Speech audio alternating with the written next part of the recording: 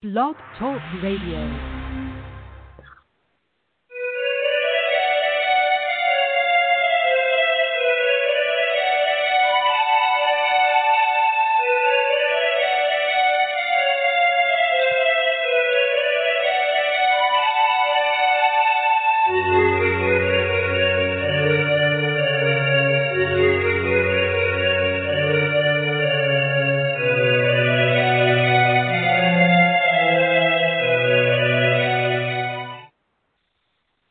Welcome to Desperate House Witches. My name is Raina Starr. I am so happy it's Friday. I hope everyone's had a wonderful week. Desperate House Witches is not a PG, PG, I'll be okay, new teeth, a G, PG, or even an R-rated show. So if bad language, bodily functions, dirty talk, anything I might say might offend you, this may not be the show for you, but I'm hoping you stick around because tonight's guest is outstanding, of course. Desperate House Witches is brought to you by the one, the only, the incredible one herself, the magnificent Dorothy Morrison. Check out wickedwitchstudios.com, and if you need her products shipped overseas, please check theangrycauldron.com. So joining me for the hour is the wonderful, darling, fabulous. I can't find enough adjectives. I just love you, Devin Hunter. Thank you for coming to hang out with me. Oh, thanks for having me. I'm happy to be here. I'm so glad. So, you had put out Modern Witch, which is probably one of the greatest books to come out in recent times. I put you up there with a few other people. I won't go into name dropping, but it's a beautiful book, and I wanted to know how things have been going with, sales or Audible or follow-up, or what's happening with Modern Witch now. Well, I mean, it dropped at the beginning of COVID, so it did not get a very good release, and that mostly was, it's a pictorial book, so it isn't, you can't promote it the same way as you would, a traditional book. And Sure. We were really relying on people being able to go to bookstores and pick it up and hold it and touch it and take it home. And so we really got kind of kicked in the knee with that one. So it has been interesting. I mean, according to Llewellyn, everything's fine. They're not burdening me with bad sales information or anything like that. But I know that there were, I had my own hopes for it, and it just kind of fizzled. So the interesting thing has been that people who do have it are being very vocal about it, which is fantastic. And it has made its way into Barnes & Noble officially, and it seems like it's not just there for a seasonal thing, which is really cool. So that's actually pretty hard to do because, basically went back in my day, the witchcraft occult section at my local Borders was pretty big. It was like 2 aisles almost of just like cool metaphysical stuff we could look at. And that doesn't exist anymore. Now, most witchcraft occult books, if you can find them in a traditional bookstore, it's just like one shelf.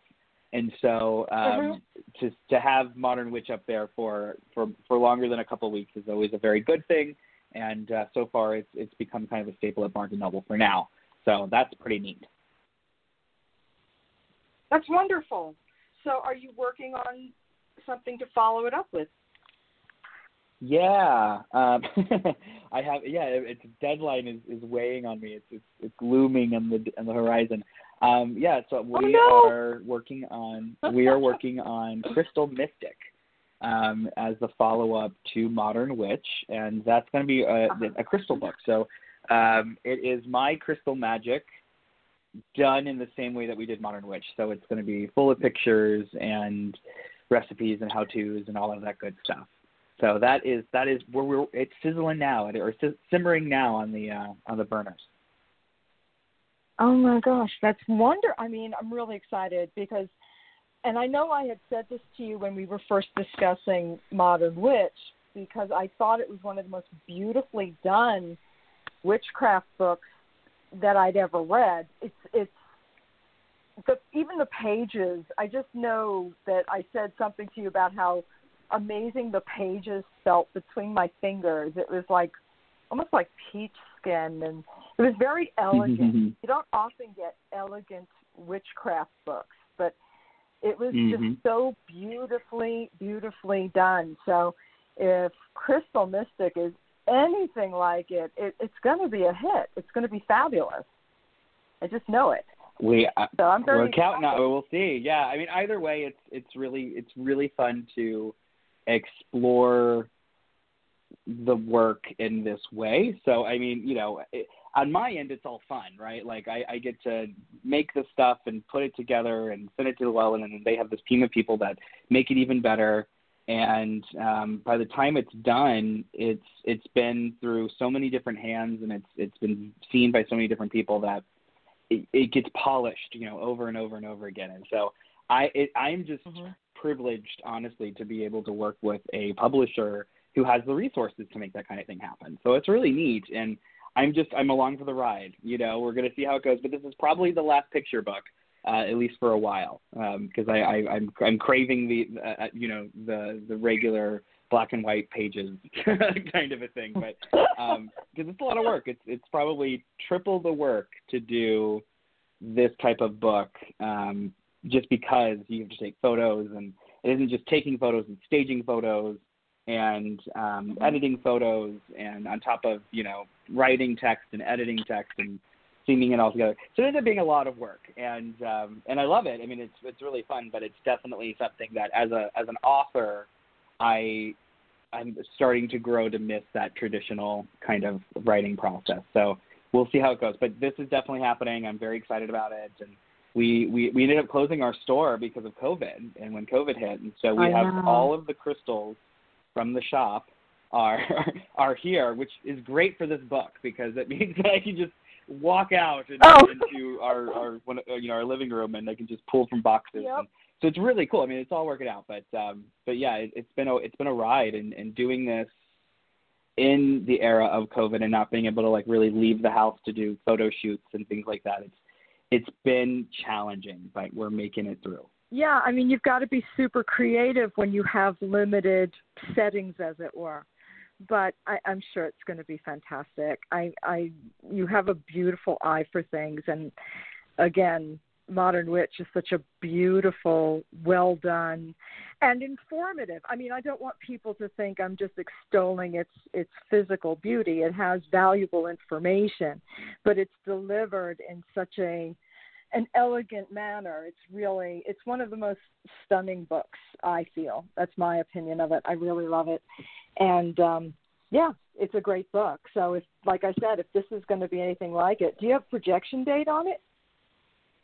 No, I think all we know is we were talking probably fall of next year. It would take a couple months, but yeah. So how have you been doing, with COVID, considering it's been apparently on the rampage again?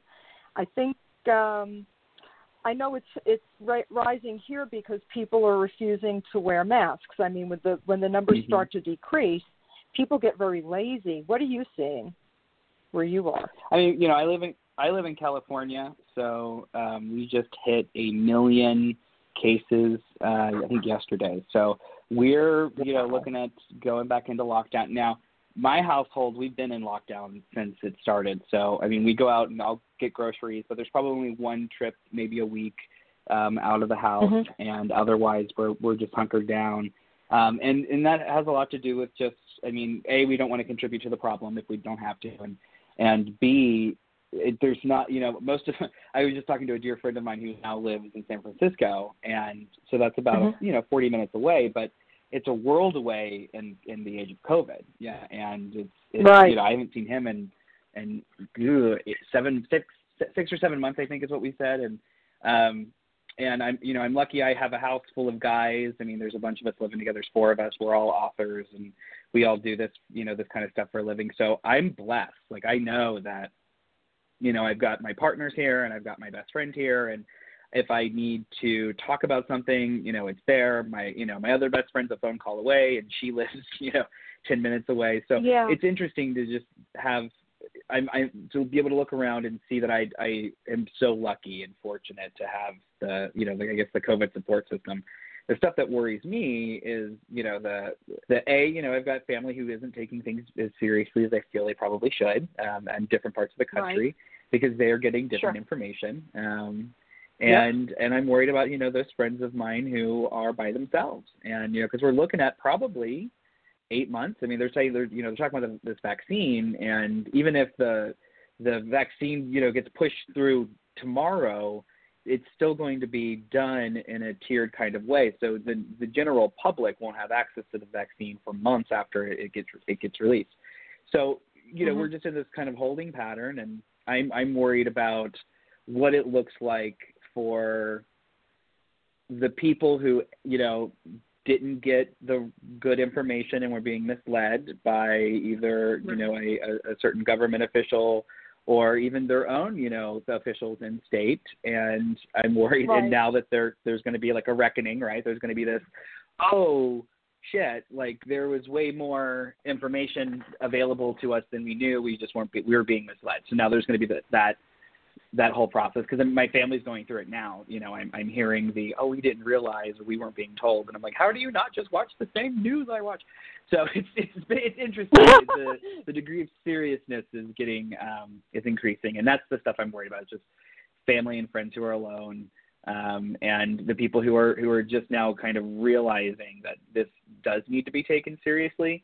That those are the people I'm worried about right now.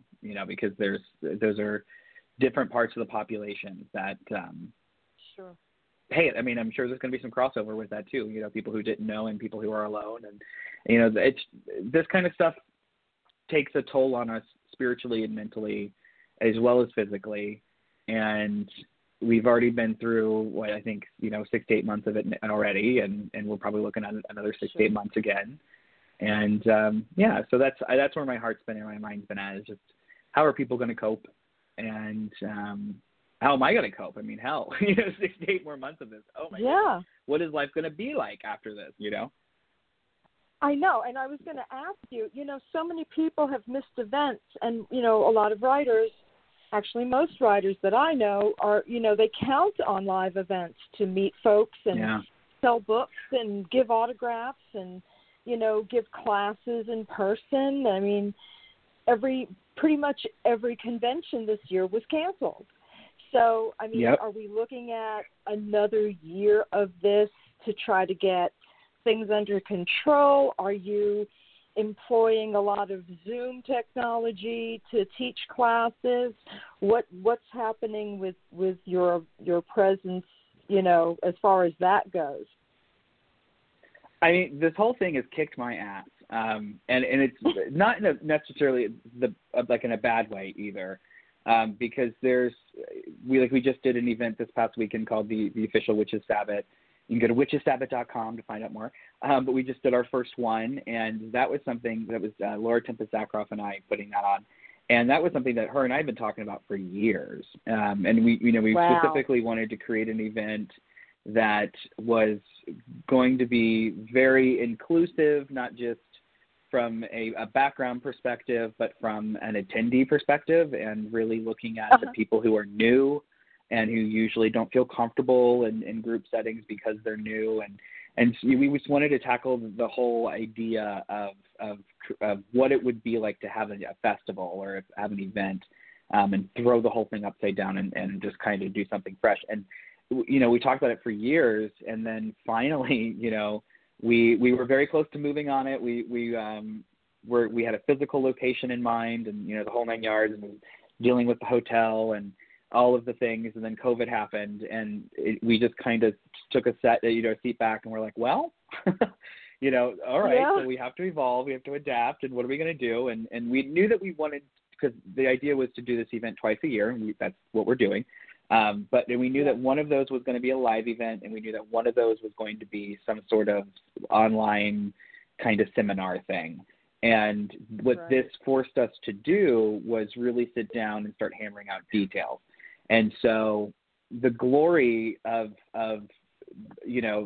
things being put on hold were that people were wanting to go do things, right? They wanted to have experiences. So Sure. we were able to, create this event that we had been thinking about forever. And we had, I think, by the time it was all said and done, I think we had like 150 people who signed up and came. Nice. And we have this really amazing Discord community going. I mean, it's blowing up my phone all the time. I love it. And so we've got, we did what we wanted to do. We were able to take that and create it. And we're looking at doing another one in the spring. And, so all this has been good from the perspective of we weren't sure what we were capable of until we didn't have another option. Right.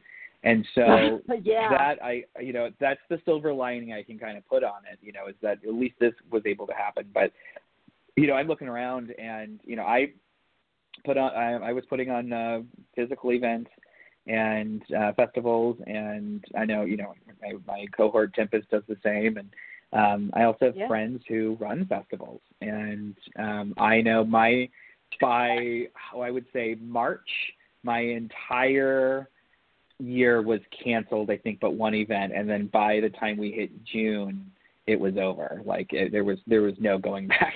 So and when I'm looking at the bigger companies who are doing events, and, most people are saying, I'm not going to start touring again until 2022. And so all of 2021 is pretty much off limits. And that's probably what we're looking at too. So I'm hopeful. I know there's an event in Oregon called Sunfest that I was supposed to be a keynote kind of presenter there. And we ended up having to just, postpone it a year. But I'm thinking, I don't know what's going to happen with that. And they were really responsive and responsible.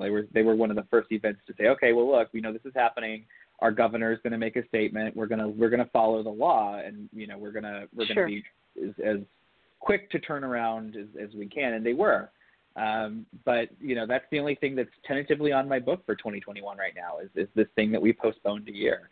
But otherwise, everything has been transferred over to some sort of online, experience. And we did this event this last weekend very successfully. It was really great. There's still a lot of learning and growing to do, of course, but excited about the format, excited about the model and where it can go. And there's a couple of other things that I'm planning to do just by myself, live events and things like that over the next couple of months. And so, it's all really kind of, forcing us to, at least, from my aspect of things, it's forcing us to kind of figure out what the future was going to be now. We all knew it was all headed this way anyway. It's the expedition or the expedience has been kind of forced level. The expedience level has been forced kind of up, but we're still here. We're doing it. Right. And I think I'm seeing a lot of communities evolve and grow, and it's really neat, as a result. So I'm not happy about the pandemic. I definitely wish things wouldn't have gone down this way, absolutely. Of course. But I'm also proud of our community for adapting. Yeah, and I've got to agree. I've seen a lot of people in the immediate of COVID, along April, May, and June. Some people were completely freaked out, like, oh, what are we going to do? All our avenues that we had set up for making our income this year have been completely wiped out. But our folks are pretty smart. They're adaptable. And, thanks to you and Tempest and other folks who have taken it to online and, Zoom and, special conferences where you can now have attendees from literally all over the world. It's bigger and better in a micro scale. It's so weird. I mean, I've just found the evolution of it so strange, because now everyone I've spoken to who was so freaked out because of everything being canceled have come back to me and said, this has been the fucking busiest year of my goddamn life. What the hell? And I'm like, yeah, suddenly, where you thought nothing was going on, the process of adapting has sucked up every waking moment. So, yeah, I think, you have to adapt. It's adapt or die in a lot of situations, especially with a pandemic, because nobody really wants to die, I hope. But the fact of the matter is, I think a lot of folks are still really starved for some in-person stuff. And I think you're right. I think a lot of things are going to still be delayed because even if there is a vaccine, it does take a while to get to the general public. It's got to go through some series of trials, I would assume. So yep. What I worry about with pagans is a lot of folks are already isolated, and I'm concerned about how they're dealing with not being able to have any community in a real sense, in a physical sense. Because, like you said, we've got folks that are alone, and it is concerning. I do have a lot of pagan friends who are by themselves, and they, after a while, folks tend to hermit anyway. But then if you take any possibility for gatherings, it kind of makes it worse. I'm trying to figure out ways to make that less painful for people, trying to check in on them more, giving more phone calls, just saying hey a little more often. So I hope folks are doing that. I hope people are like checking on, their loved ones in all their capacities and making sure folks are okay as much as you can. It's really been an untenable situation in a lot of respects. My mother's in New York, and my mother's one of these people that, like you mentioned earlier, her information is different from the information that I have. And, she's kind of stuck on her information, and she's entitled, of course, to do that.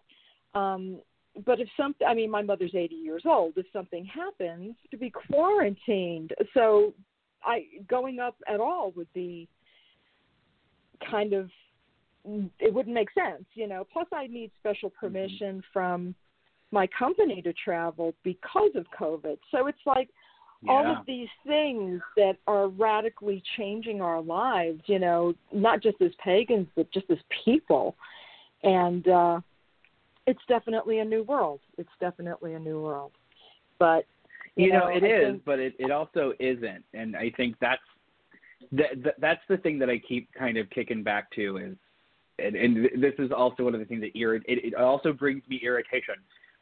Is that this has happened before. This just happened 100 years ago, where we had a pandemic sweep through the world right after, World War I, and we see, you can see the images and people, the pictures of people holding signs that say wear a mask or go to jail. Like, this isn't a new thing. This is just more of the same thing. And the surprising, not so surprising thing to me was like, oh, there were people who were refusing to wear masks back then, and they didn't have Fox News, right? So, like, this is something that we've been through before.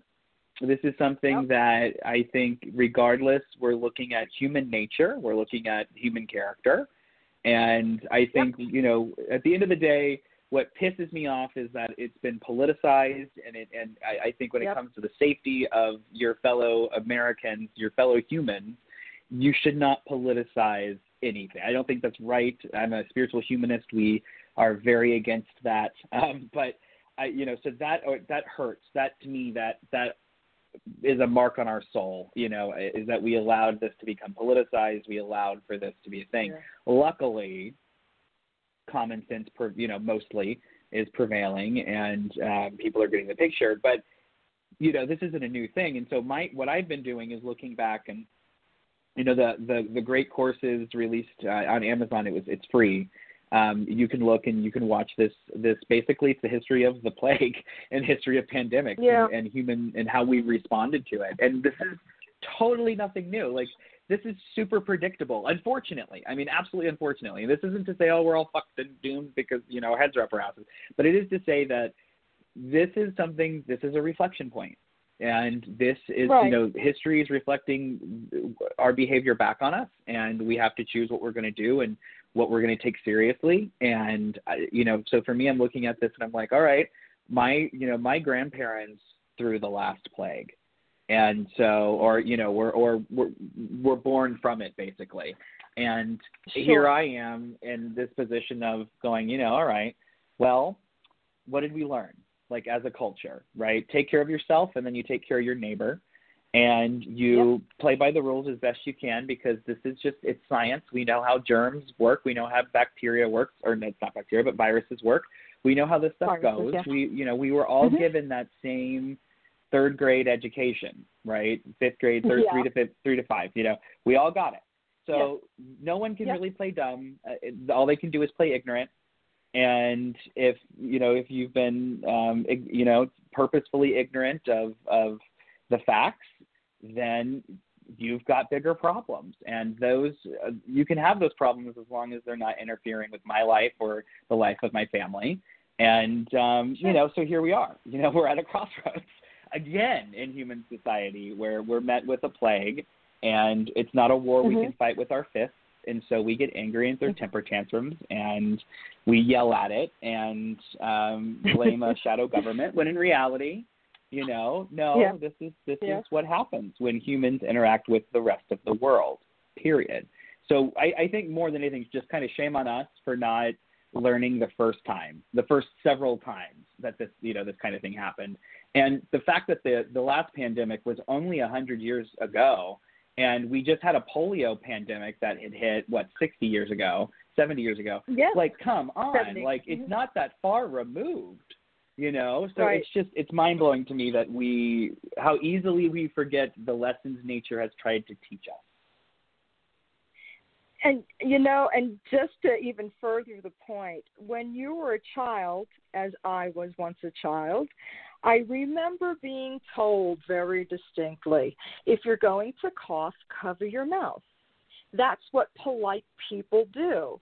If you know you're going to sneeze, cover your mouth. I mean, it's stuff we learned in kindergarten and before. So why is it we become adults and all of a sudden something that could actually save your life is now a problem to cover your mouth and nose? Really? I am so outraged by this on a daily basis.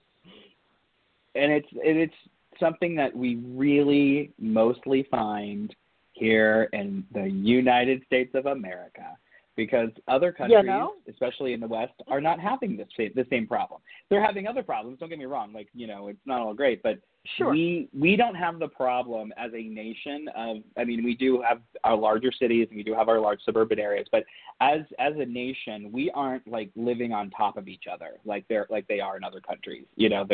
We have huge swaths of land and things here, and we're actually very spread out, and it's just amazing to me that it's that other countries that are living on top of each other because they're so old and they've been their history is so rich, that these people aren't having the same problems we're having because they have a different relationship to the responsibilities of and what's really interesting to me, and I think this is an affront to our relationship with the elderly, is that in other countries, especially like Italy, when the pandemic was really hitting off, there was this big discussion about, hey, we're not taking care of our elders, right? But if you're not wearing a mask and you're going out and you're doing these things, you are being disrespectful to your elders because you could bring this home, you could make people sick, And here we are living in America during the year 2020 when a lot of families are living together, even as with adult children.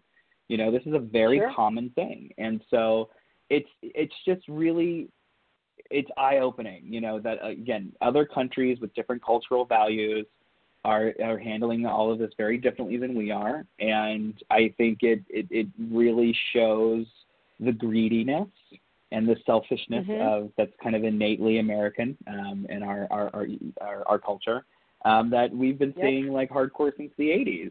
Greed, and then here we are, and it's like, oh well, I want to go walk into a store and not wear a mask, and then really what I want to do is go do that and then pick a fight. That's really what I want to do, because not wearing a mask political. Wearing a mask is not political.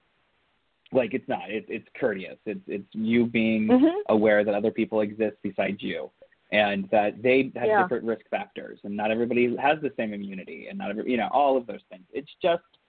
It's so barbaric to me, like, how are we ever going to be the actual great nation that we have the promise to be. And I'm one of those, like, I'm a bleeding heart liberal, don't get me wrong, but I was raised in Southern Ohio, part of the Rust Belt. Like, you know, I was raised in that heartland America. I was raised to be a good American. All of my family You're a patriot. has, exactly, very, very strong military family. Like, I have so much respect for not just the military and our servicemen and women, but our history. You know, the people who died so that you could fight about whether or not you were going to wear a mask or not. You know, and then that to me just makes you an asshole. It's just amazing. It's just amazing that we're so selfish, and it's so. I hope that's the part that changes. You know, it's like when Oprah was. When people were talking about trying to get Oprah to run for president back when, you know, when Trump got elected. And everyone's like, oh, Oprah could do it. I'm like, no. As much as I love me some Oprah. But I think what that really spoke to was that we need a spiritual, like, guide here. You know, like the 60s had Martin Luther King Jr., and he could have done so much more. He was lost before his time. But the last great civil rights movement was full of spiritual voices and spiritual leaders, and we don't really have that during this era of rights, of trying to expand rights and face our issues as a nation. And so I think people will, you know, when Oprah came out and was like, well, maybe, and people were so resoundingly positive about it, mostly. I think that really spoke to this desire to have a spiritual voice helping us understand what the hell is going on. And I'm here for that. I understand, like, we're all going through this, and none of it makes sense to anybody. Like, you know, the reason why I don't believe in conspiracy theories most of the time is that I feel like people who do have never been project managers. Like, it's so hard to get people to do anything, like, you know, on the same page, let alone these giant, you know, fucking things. And it's sad to me that people choose that kind of stuff over just reality. Like, you know, come on, guys. There really are problems in the world, and you're allowing your ego, because your ego's getting tripped up on the conspiracy theory. It wants to, you know, you want to be special. You want to have insider information that nobody else has. I get it. I'm in the occult. We're full of that. However, at the end of the day, who you hurting, right? You're hurting everyone. You're hurting yourself. You're not just making these choices for you. You're making them for the rest of us too.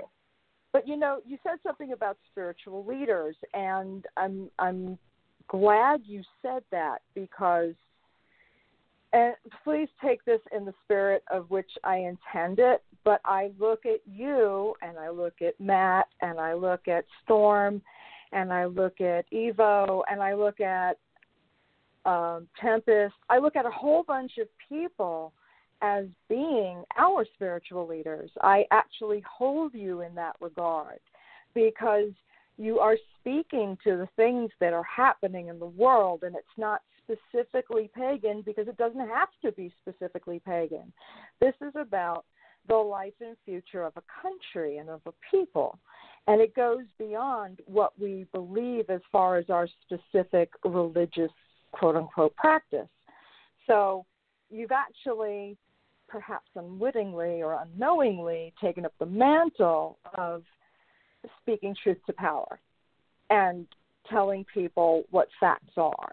You know what I mean? And addressing these concerns. And I think it's really important. I think a lot of people shy away from it because it is a big responsibility. But I'm ecstatic to know you for that very reason. Well, no pressure. No, that's a privilege. I appreciate that. You know, that's not my goal. I don't wake up in the morning and put on that hat and say I'm going to go do that. But what I don't think anybody does. Like, I think if you do, you got a problem. You know, but I feel we're at a point where, you know, and I don't know. As I'm getting older, the more I'm realizing that the aspect of my humanity that must remain intact no matter what are the places of empathy and compassion. And that if I lose those things, and those things aren't nurtured, not only just within myself, but within my environment and within my community, then then as a spiritual person who has his own agenda, right? Like I'm trying to evolve, I'm trying to get somewhere. I can't have those things fruit in my life. Like they won't be there if I'm not cultivating them. But at the same point, how can you cultivate a garden or any fruit can come from that garden if the soil is rotten, and it's full of toxins and those things. So I think in order for us, any of us, to have a healthy life right now, especially now as we're all stuck at home and we're all having to deal with our stuff, I think it's important to be able to talk about things and to be able to just be real about things. And I mean, in every aspect of life, we need to be real about things, but especially now because there's nowhere to hide. You can't hide from yourself right now. You can look at the vote. You can look at, the way the country's been going, here in the States for, over the summer. And, we can look and say, hey, stuff's not right and things have to change and we have to do something. And because those empathy centers are so important to me, it's so hard not to look at somebody who's in pain and not want to do something. Like, I don't understand that when people can shut that off. It is not something I have inside of me to shut that off. And when I see it being shut off, it really bothers me to witness that in other people. Like, it really bothers me to see terrorism, like just good old-fashioned grabbing pitchforks and, tiki torches and screaming about how Jews will not replace you. Like, that's frightening, but it's also just heart-shattering that somebody feels it's okay to create fear for another human being. Like, I don't understand why we have to do that. I understand that it's part of our evolutionary makeup. I understand that it's part of our, what we would say in my spiritual traditions, the fetch being the primal part of us. But I also understand that we are much more than that. And if we want to be taken for more than our bodies, then why do we respond to things with bodily violence? And it really, really eats away at me that this is what we devolve to, when we aren't feeling intellectually understood, heard, validated, whatever it is. It hurts. It really hurts. It hurts to see my friends of color go through the experiences they have to go through on a daily basis and have the conversations with their kids that they have to have. It's bullshit. It just is. Nobody is born to walk on this earth and to instantly be othered and to instantly be treated as less than. None of us are born for that. Absolutely not. And that's written into our motto as a nation, right? All men are created equal. And so let's make that the reality. And if you can look around you because here's my thing, I have this discussion with people who are, aren't on the same political side I'm on, and they don't, the button isn't there that's clicking like that says this doesn't equate to this. Like, the way what you want for them is not real freedom. Like, the freedom that you have is not the freedom that you want to give. So, like, there's a button there that says you have othered them, and somehow your 401k is more important than their 401k. Your health is more important than their health. Your children are more important than their children. That was a really scary thing to see. There's what was it? I think it was called Shades of the Nation. There was this documentary that was done, and a black guy goes into the South, and he's asking members of the KKK, women who have like babies on their shoulders, if they feel that a black person's child is less important than their child, and the answer was yes. Just amazing to me that, like, we can do that. And so that, to me, that's the real evil. Like, it's so funny. I spent the early part of my life chasing demons, and what it's turned into, as, here I am now, is I'm looking around and I'm seeing the demons of our nation. I'm seeing the demons of our history all playing out. And in a very different way. It isn't me going to doing these paranormal investigations or, right. Being a psychic. All that stuff I'm not doing house calls. I'm not leaving the house to go do that stuff now. So the awareness that we're battling and struggling as a nation is super in my face all the time, just like it is with everybody, and I think what I'm trying to do to process it is find peace within the chaos, because that's all I know how to do. That's what my occult training, always kind of gets back down to is finding some sort of peace within the chaos so that you can have some sort of forward motion. So, and that isn't making peace, that is finding peace. And those are two very different things. Sure. And sometimes making peace leads to finding peace within yourself, finding peace within, your family and your community. And, my mother and I are never going to agree. Like she's a QAnon person, and she was just telling me that, and I don't care if you're a QAnon person, you can go sit on a stick. You're bad cult people. But my mother was telling me that that she's had insider information that QAnon had been started by Confederate war generals, and it was this secret society that has been in existence since the Civil War. And I just almost died. Like it was just like, how can you believe this? Like this goes beyond, like, I don't think she's dumb. My mother is not a dumb woman. My mother is not, somebody who is bad at judging people. Like she's always got a really good sense of character. So it's shocking, to be listening to this kind of stuff and then see that there's so many others, and it's just, we got to do something. And it starts with talking about it and then not demonizing these people, because obviously there's something that they believe they understand that we don't. And they're looking at us like we're the dumb ones. And so obviously there's a disconnect. And, when there's two truths in a room, that's not usually a good thing. And so we have to figure out what is going on and what is leading people to want to, in my opinion, betray common sense, and embrace something else. That's the real scary shit. So, if as spiritual people, we aren't looking at this stuff and we aren't seeing the writing on the wall, then we've got a problem. Like the people who are, and that were once in my circle that were very spiritual, and hell, we had a psychic who worked for our shop for a while. Loved her to pieces. She was very sweet, just this big ball of light when she'd come in. Great with customers, great with clients.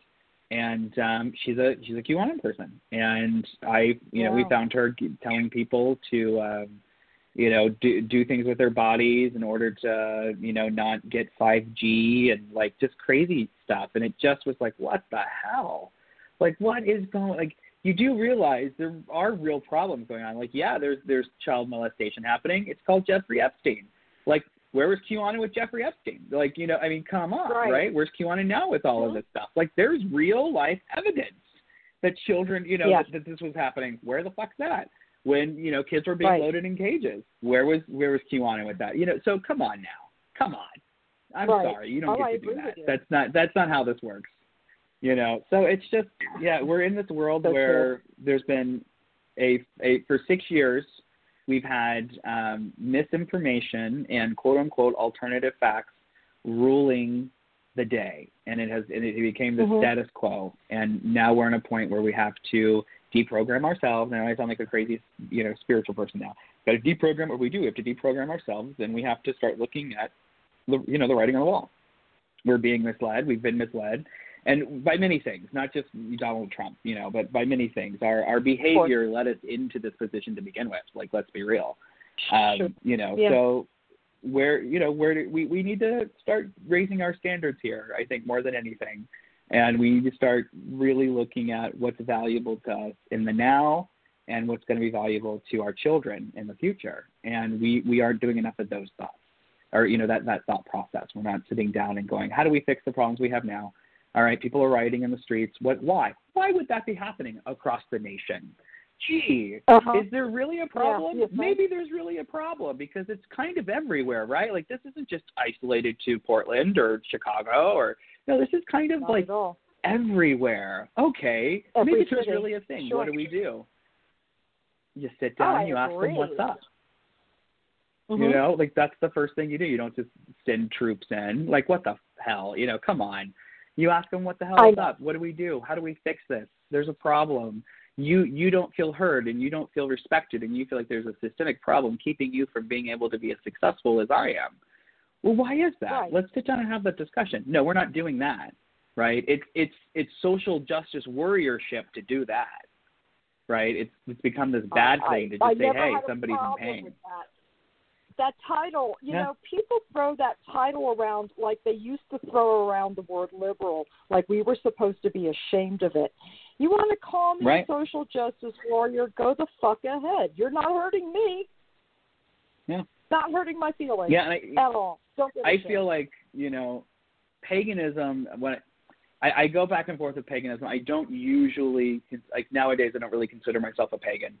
And I'm an occultist, I'm a witch, ain't getting rid of that. That's always going to be here. But being a pagan, it's not really been my thing. And the reason for this is that as I've gotten older, I've learned that I have just a different set of internal values than I tend to find with a lot of the pagan community. And there's nothing wrong with that. Like I have many a pagan friend, and we've had many a discussion about these things. But at the end of the day, I find myself as a priest and as, you know, somebody who's running traditions and things like that, I find myself really looking towards different models for not just interacting with my fellow man, but also interacting with, you know, the divine. And I find that there are, when we start to, you know, and the truth is, you know, I say I'm a spiritual humanist, and we're kind of a weird new religion, and it's kind of a weird thing to say, but it's very basic, it's very simple. The spiritual humanism is at the core of the value belief is that my spiritual views do not outweigh my responsibility to you as a fellow citizen, as a fellow human. So my religion cannot trump your religion in conversation. Especially when we're making policy decisions, when we're talking about the betterment of our fellow mankind, my religion can't have a word in this. It has to be coming from a place where everybody is truly going to be equal, and everybody is truly seen as a partner, you know, in the evolution of our species, mentally, spiritually, physically. So as a spiritual humanist, you know, it's about us, and it's about how we're going to choose to react to each other and how we're going to choose to grow. Because humanity, we are on a precipice. Like we've always been on a precipice, you know? Yeah. And we've evolved so quickly. I mean, super quickly. I mean, in the last 6,000 years alone, like just this immense amount of evolution has happened mentally. And you know, some people suggest physically, but humanity has been around for a long time, you know, and this recent burst of growth is really just pretty recent. So, I mean, humanity was around for much longer than civilizations were around. It took us a very long time to figure out how to get together and agree on anything. So when we finally did, both civilization, and that's fantastic, and, you know, that's wonderful, but it is still in our innate being to not trust the environment, to not trust each other. And all we know is that when we do trust each other, when we do come together, that's when we experience our most growth. That's when we experience our most health, right? And that's when people are eating and there's clean water and there's enough resources for everyone. It's when we start to trust each other. And a nation with starving people, a nation with homeless people is not a great nation. I mean, it just isn't. Right. That's an old axiom. That goes way, way, way back. That people have been saying that for a very long time. And it's the truth.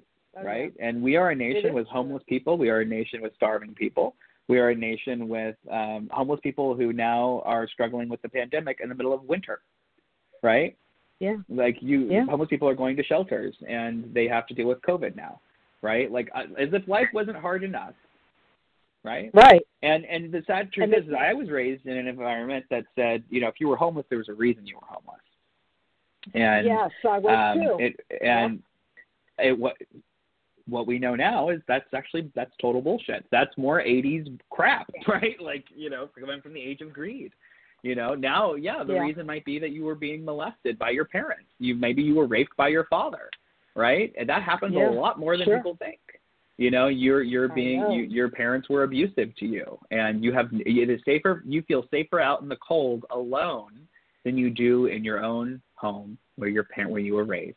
Like, this is a thing. Sure. And most homeless are youth. We have, that's the majority of homeless. So it's just, we got some messed up priorities. And I think if we don't start talking about them, then what we're really showing is that we aren't we're not empathetic to each other, that humanity doesn't matter to each other. And I just wasn't raised like that. I mean, I was raised evangelical, and my father was pagan, and there were some of those influences, but on either side, I was not raised to not believe in efficacy and not believe in taking care of my fellow man. And, and so it's amazing to me. Like, I have no idea what evangelicalism is now.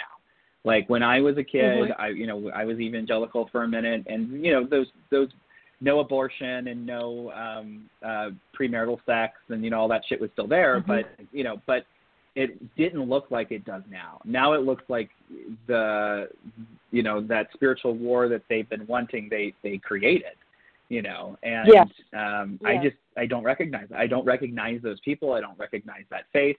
And I was part of it, when I was a kid, and I just don't recognize it. So there's a lot of that, I'm rambling on about this, but I lots of opinions, but it's amazing. But this is like amazing, because my mother was a pagan. My mother was polytheist, and my mother was talked into becoming Pentecostal by my father. So, yes, I was also raised evangelical. And, in having a discussion like this with my mother, she explained to me, and my mother is also a very educated person, smart, did a great job of running a home, running a life, running a business. My mother did all of these things. And when asked about why she was following the certain path she was on, she said, facts don't matter.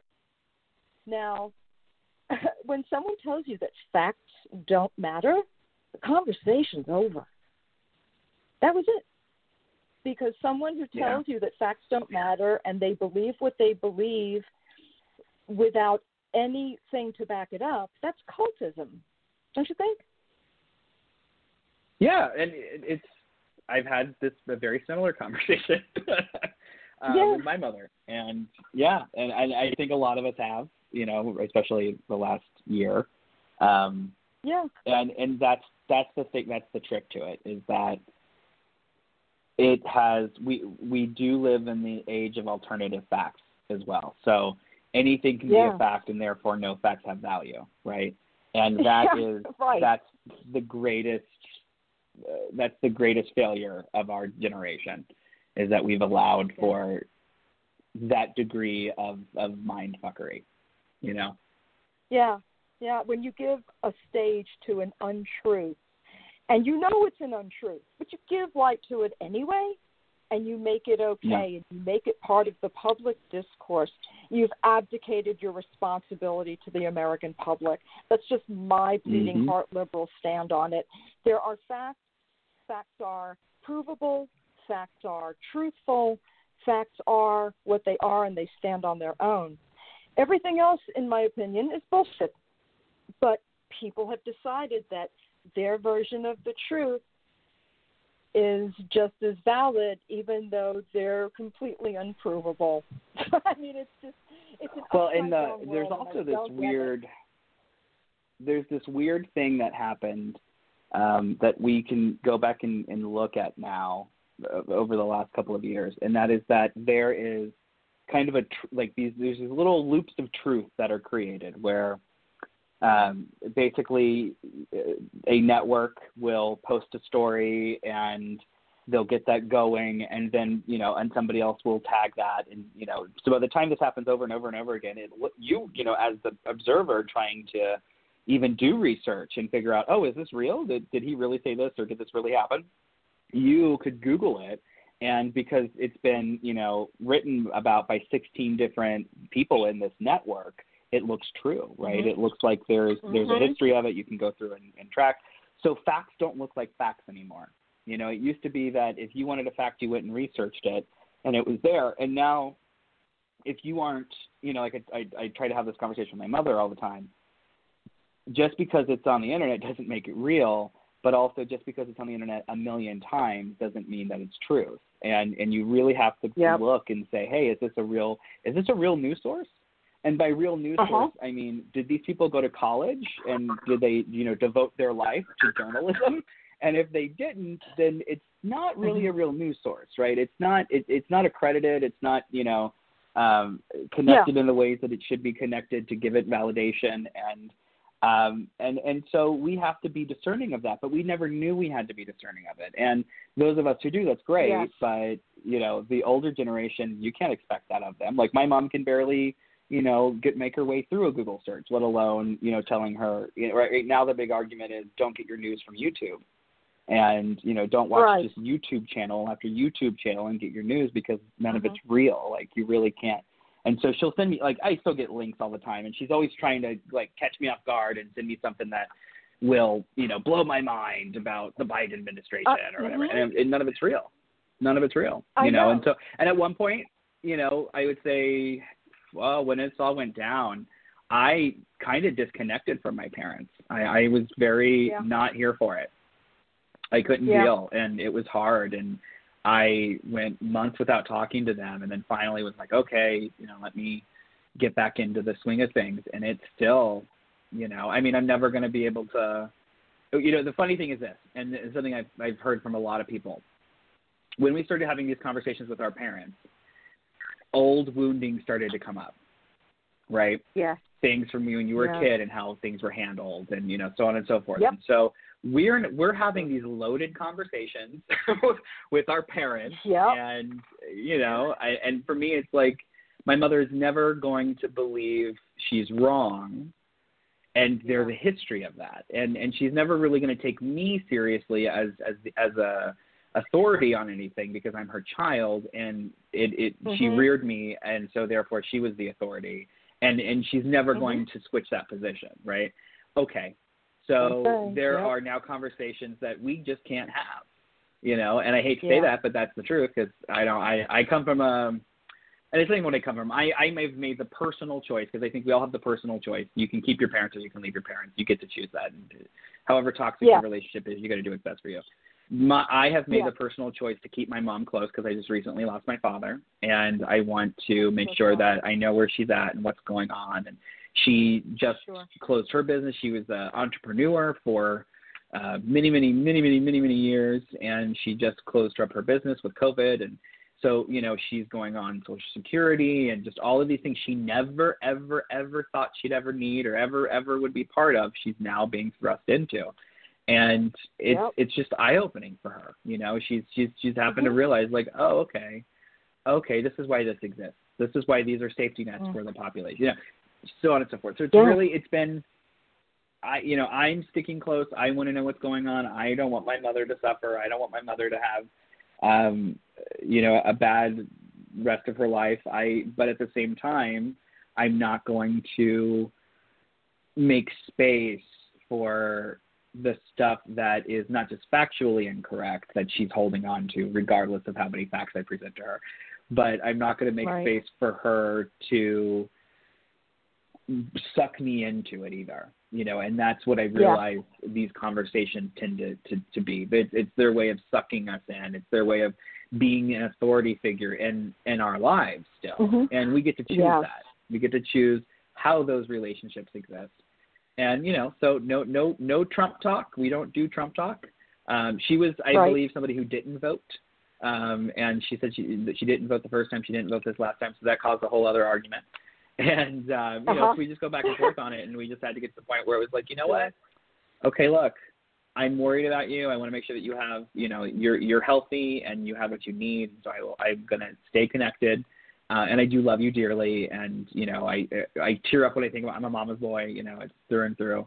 But at the same time, everybody grows up and we don't stop growing. And so as I grew up, my parents also grew up.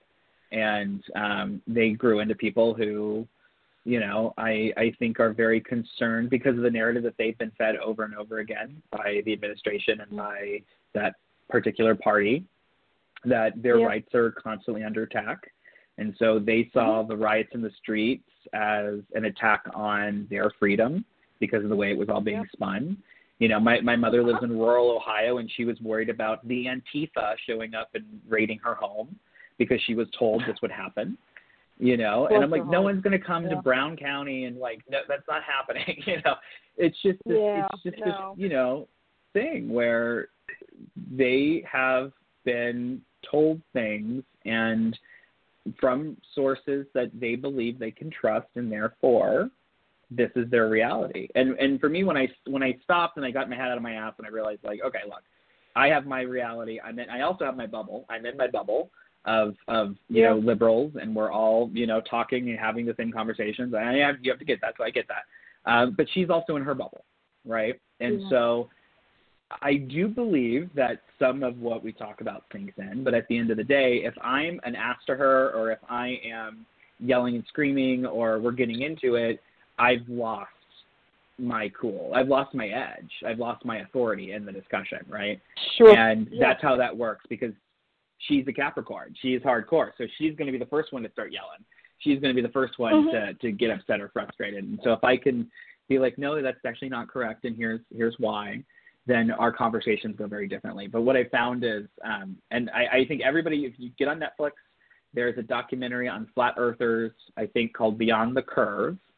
And what you will see is a mentality that is very important to understand, because it's the same mentality that we're looking at with QAnon. It's the same mentality that we're looking at with a lot of the former Tea Party kind of esque people. And a lot of it gets down to there's this beautiful moment where a flat earther is being asked to basically explain why he ended up where he was and how it all happened. And the guy says something along the lines of, well, you know, I go to these other places, these other meetups and these other groups, and they would all talk down to me and treat me like I was dumb. And here they don't talk down to me and treat me like I'm dumb. And so I'm sticking around. And so the only reason he was a flat earther wasn't because he had evaluated the science or evaluated even the you know, the common sense of it, but because he didn't feel dumb. And he was within a group of people who made him not feel like, you know, othered and not feel like he was a moron. And so he valued that social acceptance and that feeling over facts. And so, you know, this is what we're looking at everywhere. You know, it's the same. People don't want to feel dumb. They want to feel educated. My mother, who's not a dumb person at all by any means, she's very, very intelligent. She was a historian, which really gets me going, that why she would bring up this whole QAnon was created by Confederate soldiers thing. But, you know, she's very, very intelligent. And to see her go into this place, it's like, what the actual hell? And it, you know, and then we sit back and, you know, me and my partners kind of watch, and it's clearly this move of like, okay, you know, she wants to feel intelligent. She wants to feel that she knows something, that she has some sort of insider information that I couldn't have as somebody who's so far left. And I'm not even really that far left. I mean, I am, but I'm not, like, you know, in the grand scheme of things, there are far more left than I. But, you know, not so far left that, like, I have created my own universe that I live in.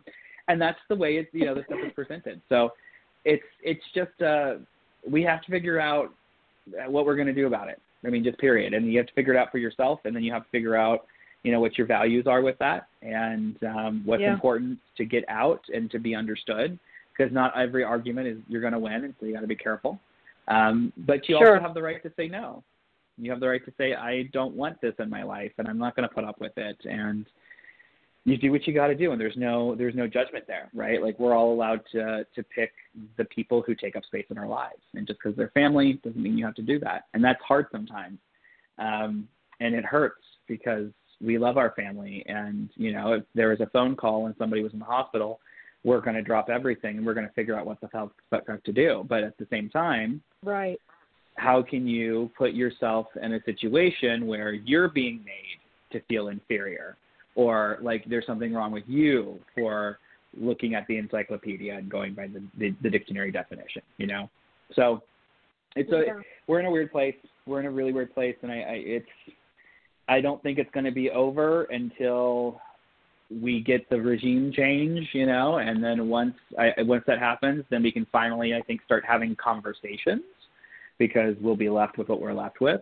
But, we're still dealing with, over 70 million people who thought it was okay to vote for Trump despite, the way he carried himself on the world stage, despite the way he carried himself through multiple crises that we had, not just through hurricanes and, the pandemic and the forest fires here in California. I mean, literally, our governor had to call and basically beg in order to get funds released, and while we're being blamed for it, I'm like, well, this is all happening on national land that you're actually responsible for, just like these things. There's been no, and, when Biden came out and did his speech the night that he accepted the presidency, I cried. And the reason why I cried wasn't because it was relief.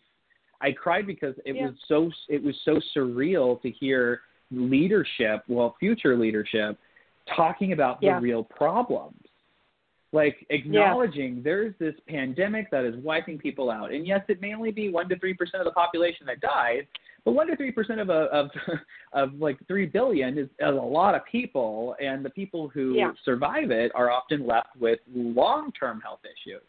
So, people may not be getting it, or, people may get it and recover, but they're still going to be dealing with issues. And that creates what? Additional burdens on the system. So, if you want to complain about the burdens on the system, let's take care of this stuff preemptively, shall we? Because we're going to be talking about the COVID scars, right? The lungs, in people's lungs and on their bodies for a very long time. We're going to be talking about what happened to kids who ended up getting COVID. We don't know. We don't know what's going to happen. With polio, we found out after the fact that it made you sterile. Right, so my uncle couldn't have kids because he had polio when he was a kid. We don't know what's going to happen to these kids. We have no idea, and so the fact that we're in this position where we even have to have these conversations is a shame. But it was so refreshing to have somebody in leadership just say, "Hey, look, people are dying. This is a real thing. There is systemic racism that's happening. We're acknowledging this, and we're going to start taking steps to really try to fix this and really move on." To hear that there are kids in cages, and we're going to stop that. That was a big deal to me, And it was just because this shit is happening, and it's happening everywhere. And just because there's a certain, portion of the population who is playing dumb, and playing, trying to play at some "we're losing our rights because you're asking us to wear a mask" thing.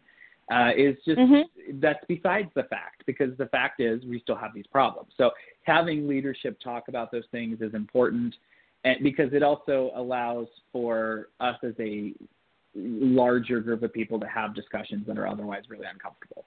How are we going to talk about how to take care of the elderly, and how are we going to talk about how to really take care of our kids in this era if the government itself is just even denying that it's a problem? Right? We opened schools back up, sent our kids to schools, which we all knew was dumb. We all knew this was a bad decision. Yeah. And then now here we are, COVID bloom, and they're shutting schools down.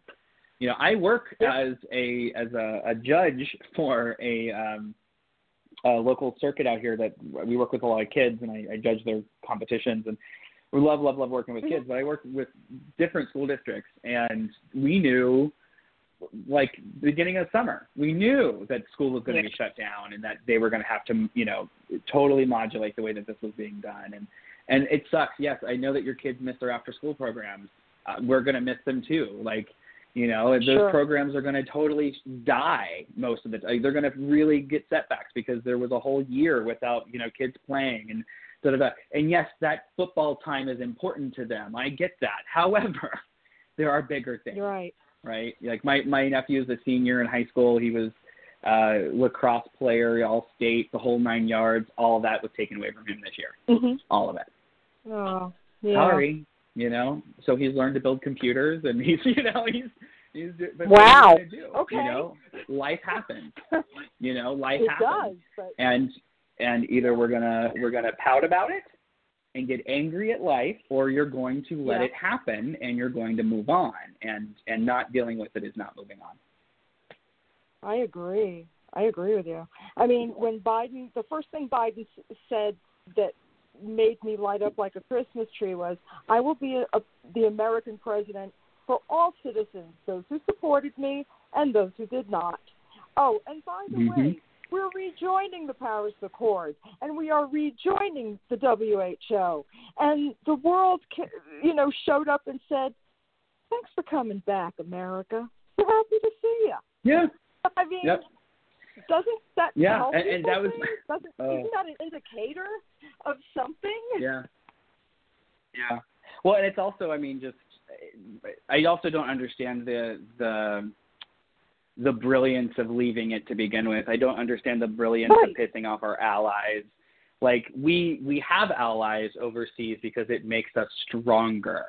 Like, it gives us intel into the countries that we're worried about because we're best friends with the ones right next to them, right? Like, there's reasons all of this has happened and developed, and that regardless of what political party was in charge at the time, certain things happened and existed and, were created. And so for this celebrity to walk in and think he knows the world when obviously he can't even pay his own debt, like, there's something wrong here. And so for me, it was the betrayal of friendships and allyships that were created and forged during world wars,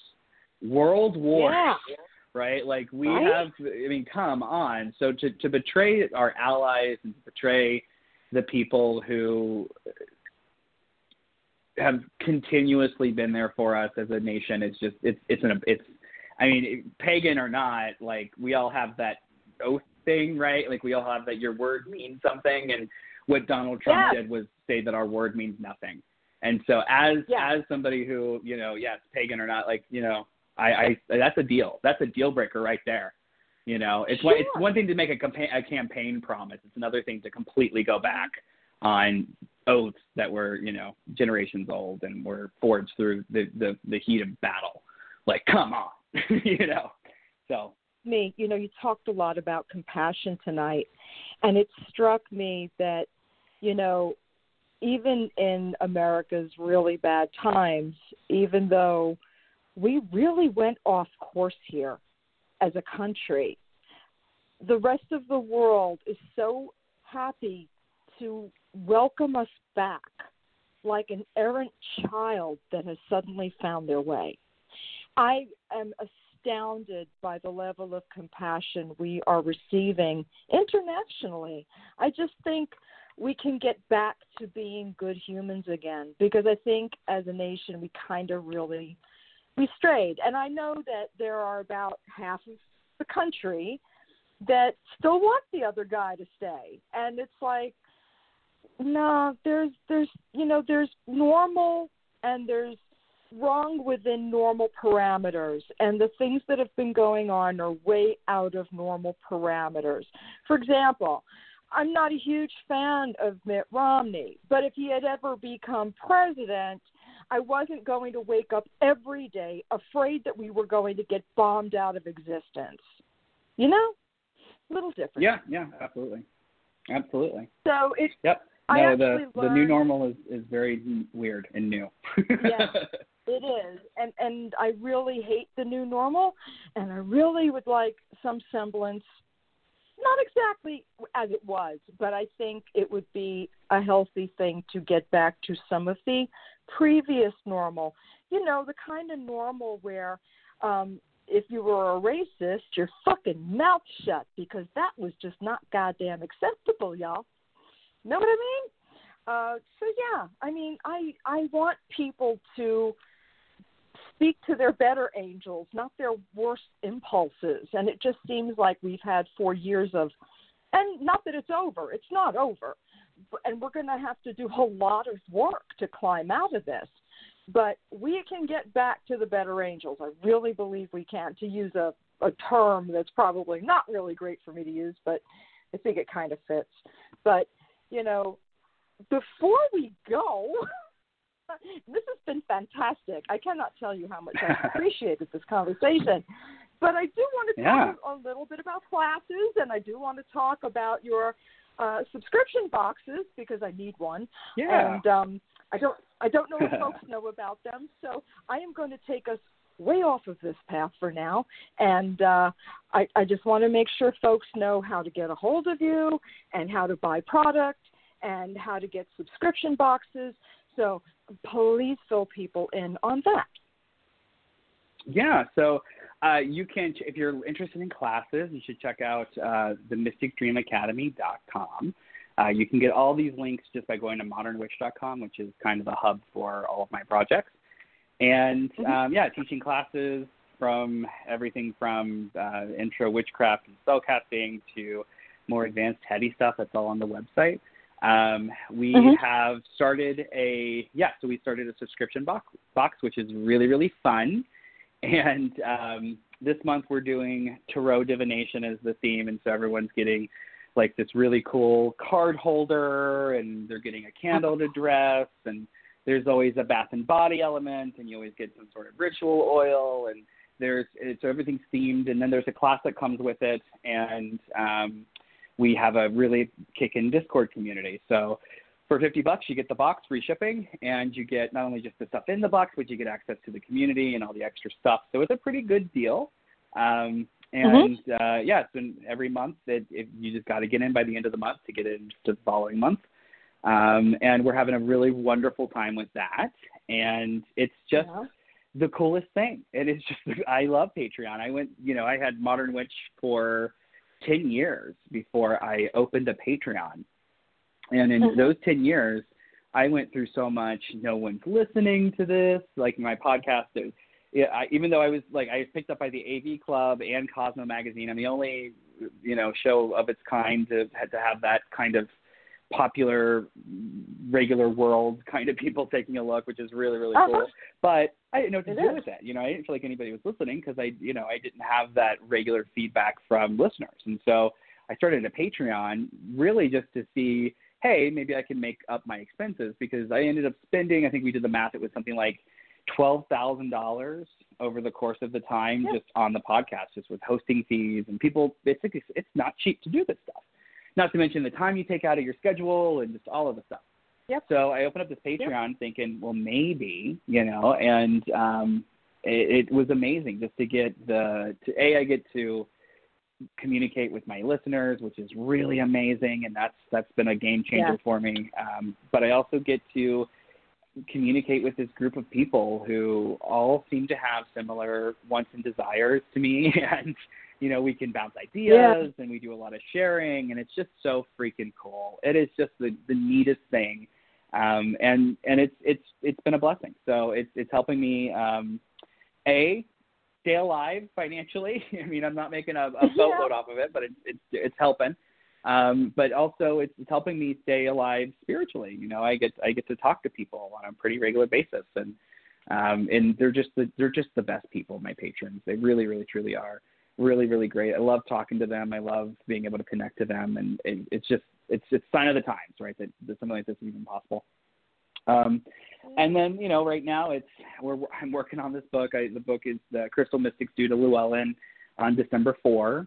And so I'm just chucking away trying to get that taken care of. And once that's done, I'm really just going to switch gears, because I have been lucky to get my audio rights from Llewellyn. They were really great about it. And so I started working with this phenomenal voice actor. His name's James Anderson, and he is just the shit. And so he actually did, if you're familiar, if any of your listeners are familiar with the audiobooks for like Firefly, he was the guy that did the Firefly books. He also did Matt Oren's book, Psychic Witch. And so he's the voice actor for the Witch Power series now. And Witch's Book of Power is available for download now on Audible and ACX and iTunes. And Witch's Book of Spirits is going to drop any day now, and after that will be Witch's Book of Mysteries. So that's all happening finally. And that was like the very first question when I announced that I had a book coming out in 2016, when Witch's Book of Power came out. I was asked, well, are you going to put it in audio? Well, I didn't have control over that. I didn't know, that's not something that authors really get to have a say-so in. So now I can say yes, and that's a really cool feeling.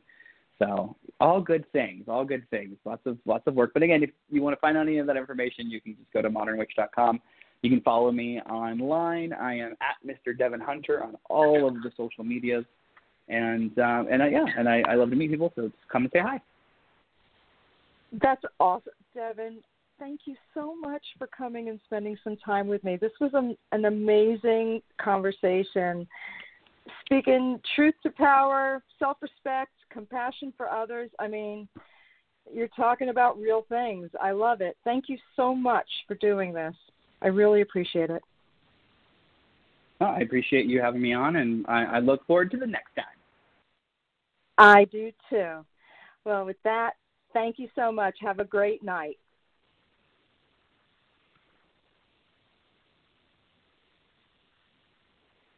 All right, everybody. I will be back tomorrow with Mickey Mueller. I am so excited. She has never been on before, and we will see you tomorrow at 1 o'clock. Have a great night. Bye-bye. Hey, guys, it is Ryan. I'm not sure if you know this about me, but I'm a bit of a fun fanatic when I can. I like to work, but I like fun, too. It's a thing. And now the truth is out there. I can tell you about my favorite place to have fun, Chumba Casino. They have hundreds of social casino-style games to choose from with new games released each week. You can play for free anytime, anywhere, and each day brings a new chance to collect daily bonuses. So join me in the fun. Sign up now at ChumbaCasino.com. No purchase necessary. VGW Group. Void where prohibited by law. See terms and conditions. 18+.